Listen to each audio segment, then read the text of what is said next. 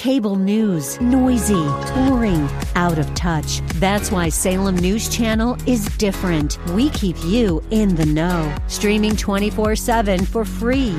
Home to the greatest collection of conservative voices like Dennis Prager, Jay Sekulow, Mike Gallagher, and more. Salem News Channel is unfiltered and unapologetic. Watch anytime, on any screen, at snc.tv and Local Now Channel 525.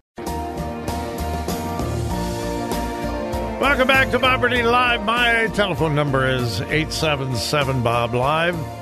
And that is the number that Rick in West Columbus called a long time ago. Rick, you've been very patient. You probably shaved twice and changed your socks at least once since you've been on hold. Thank you for your patience. Welcome. Yeah, I'm going to shave tomorrow, I think. Okay. Hey, all right, listen, thank Bob, you. Yes, sir. Listen, I was kind of grappling.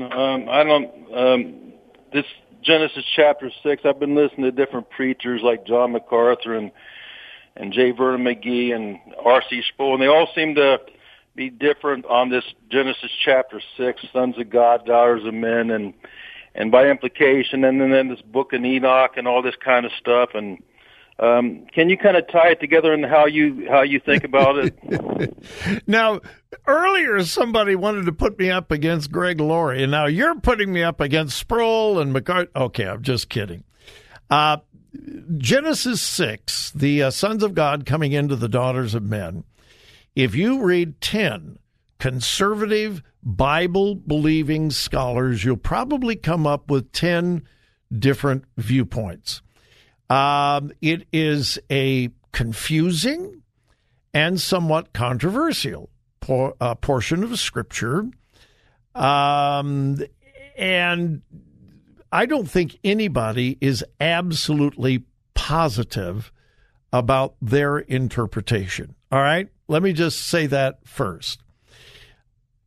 The two primary interpretations when it says the sons of God came to the daughters of men were what most conservative scholars say is that just means the ungodly people, the followers of Cain, married the daughters, or pardon me, the godly daughters, sons of God, the godly men married the ungodly daughters, and because it was a mixed marriage spiritually, the kids were a spiritual mess. That is the most common interpretation. The other common interpretation, although much, much more controversial, is that the sons of God were angels, and somehow they intermarried with human beings. Now, the reason for that is every other time that I know of in the Old Testament where you read the phrase sons of God, it is a clear reference to angels. All right. Every other time when you find sons of God, it was talking about angels. So why would Genesis 6 be different? Well, I don't know about most. Many people discount that simply because, wait a minute, angels could never have human relations, sexual relationships with human beings. We don't know that for sure. We don't know that. Other opponents of that theory say, angels are genderless. Really? Why do you say that? Well, because Jesus said that in heaven we will be like the angels, not given in marriage. Well, if all angels are male, then no, they would not be given in marriage.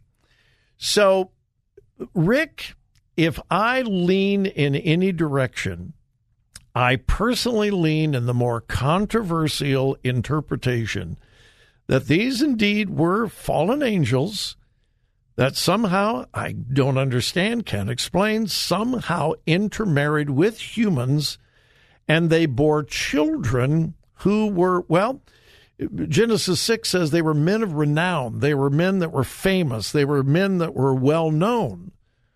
Well, why? I know a whole lot of saved and unsaved people that got married. None of them had famous kids. I don't know of a single person that was famous because one of their parents was godly and the other parent was ungodly. So it is a controversial interpretation. I wouldn't fight with anybody about it. It is probably one of the more bizarre interpretations, but I have always leaned that this is where the giants came from. They were abnormal. They were unusual. I mean, Goliath was 9 feet tall. How did that come about? Is it possible that this was because of the commingling of angelic beings and humans? I think it's a possibility. So I lean toward that, but I am not adamant about it, and I certainly would not fight with anybody about it. Yeah, well, that's fascinating.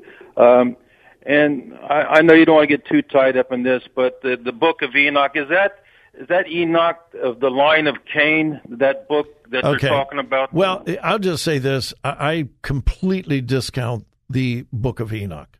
I put no stock, no trust in the book of Enoch at all. None. Because it clearly did not make it into the canon of Scripture. And I know my God well enough that if the book of Enoch was supposed to be part of the canon of God's Word, it would have made it. The fact that it did not indicates to me that it may have historical significance. It may have events in the book of Enoch that may be historically correct, but I do not in any way, shape, or form place it on the same level as the inspired, infallible, inerrant Word of God. And because of that, I have never even studied the book of Enoch simply because I just don't put any divine authority in it. That's my personal opinion. But can I ask you one quick question? I don't want to tie you up too much. The books of the Bible, who determined what books made it in there? How did that happen? Well, the early church leaders did that, I think, under the divine direction of God. If we believe that the Bible was given to us, 2 Timothy 3:16, all Scripture is given by inspiration of God for profit, for doctrine, for reproof, for correction, in righteousness, etc. If we believe that the Bible is the God-breathed book, God's complete, total revelation to us, then I am absolutely confident that God, who inspired it, would make certain that all that was supposed to be given to us was given to us. It would be really tough for me to get into the details in like 2 minutes on the radio, but I would encourage you to do just a little internet search on proof of canonicity. That's the question, canonicity. Proof of canonicity. I'm teaching a course on Monday nights in a Bible Institute on basic Bible doctrine. And last Monday, the doctrine was the Bible. And the textbook that I'm using is Basic Bible Doctrine by Charles Ryrie, Ryrie. In his chapter on the inspiration of Scripture, he has an excellent portion on canonicity. Many others have as well, but his is particularly good. You can find a used copy of Charles Ryrie's Basic Bible Doctrine for $6 or $7. A new one, I think, is just $13. And I think you can get a really, really good foundation on canonicity there. Or, again, do a simple internet search. What is the proof of canonicity? You're going to find some bogus stuff there, but I think you'll find some probably some good stuff as well. Well, and by the way, no one that I really trust believes that the book of Enoch should be a part of Scripture. I don't know of anyone that is a conservative evangelical Bible scholar that would put Enoch in the canon of Scripture. I don't know of any. Well, I'm not trying to do that either. I just want to know how that Bible come together. I did look on the internet, and everything I looked at is still as clear as mud to me. Really? But I'll try to. Yeah. Get Ryrie's book. It would be good to have on your shelf anyway and read it. It's dry as sawdust. It really is. But it's really theologically sound, and I think he particularly has a good portion on canonicity. All right? Spell it for me, please. Charles Ryrie, R-Y-R-I-E. Charles Ryrie. And I believe the name is Basic Bible Doctrine. Oh, I'll try to check it out, Bob. It has been used in Christian colleges and universities for many years. It's kind of a classic on basic Bible doctrine. And that will tell me how the Bible got put together and who determined what books. I think it will help. Okay. All right. Well, thanks, Bob. Thanks, Rick. Appreciate the call. It is Open Phone Friday. We can talk about anything you want to talk about. I love the biblical issues. Hey, I don't have the answer to everything, but I'll tell you what I think and what I believe, and if I don't know the answer, I'll admit it. 877 Bob Live.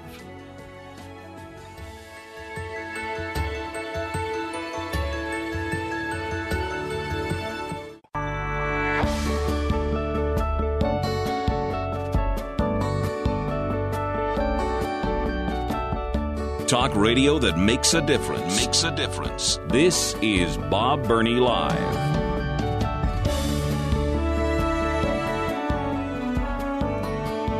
Well, again, welcome to Bob Burney Live, the Don Crow Show, and the Bill Bunkley Show.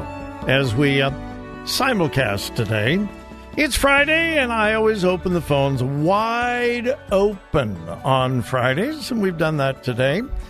We can talk about anything you want to talk about. Let's go back to the phones, and next up I have Jane in Tampa, Florida. Hi, Jane. Welcome. Hello. Mm-hmm. How are you today? Fine, thank you. I was addressing the question the gentleman had prior regarding who put the Bible together. Uh-huh. And what I had always read was that during the Roman Empire rule, that the Caesars saw how much influence this man, Jesus of Nazareth, had over the people in the rural area, and he formed the Council of Nicaea that actually put the books of the Bible together in a form that he could use within the Roman Empire to bring these rural people in to Rome. Well, I think that was certainly part of it. There was also the Council of Laodicea, way back in 3-something, the Council of Hippo, the Council of Carthage. The early church debated vigorously what books of the Bible should be included in the canon of Scripture. And there's at least quite a bit of controversy about who made the final decision, when was the final canon of Scripture closed. And that's important, and I think it's really interesting to study. It's fascinating.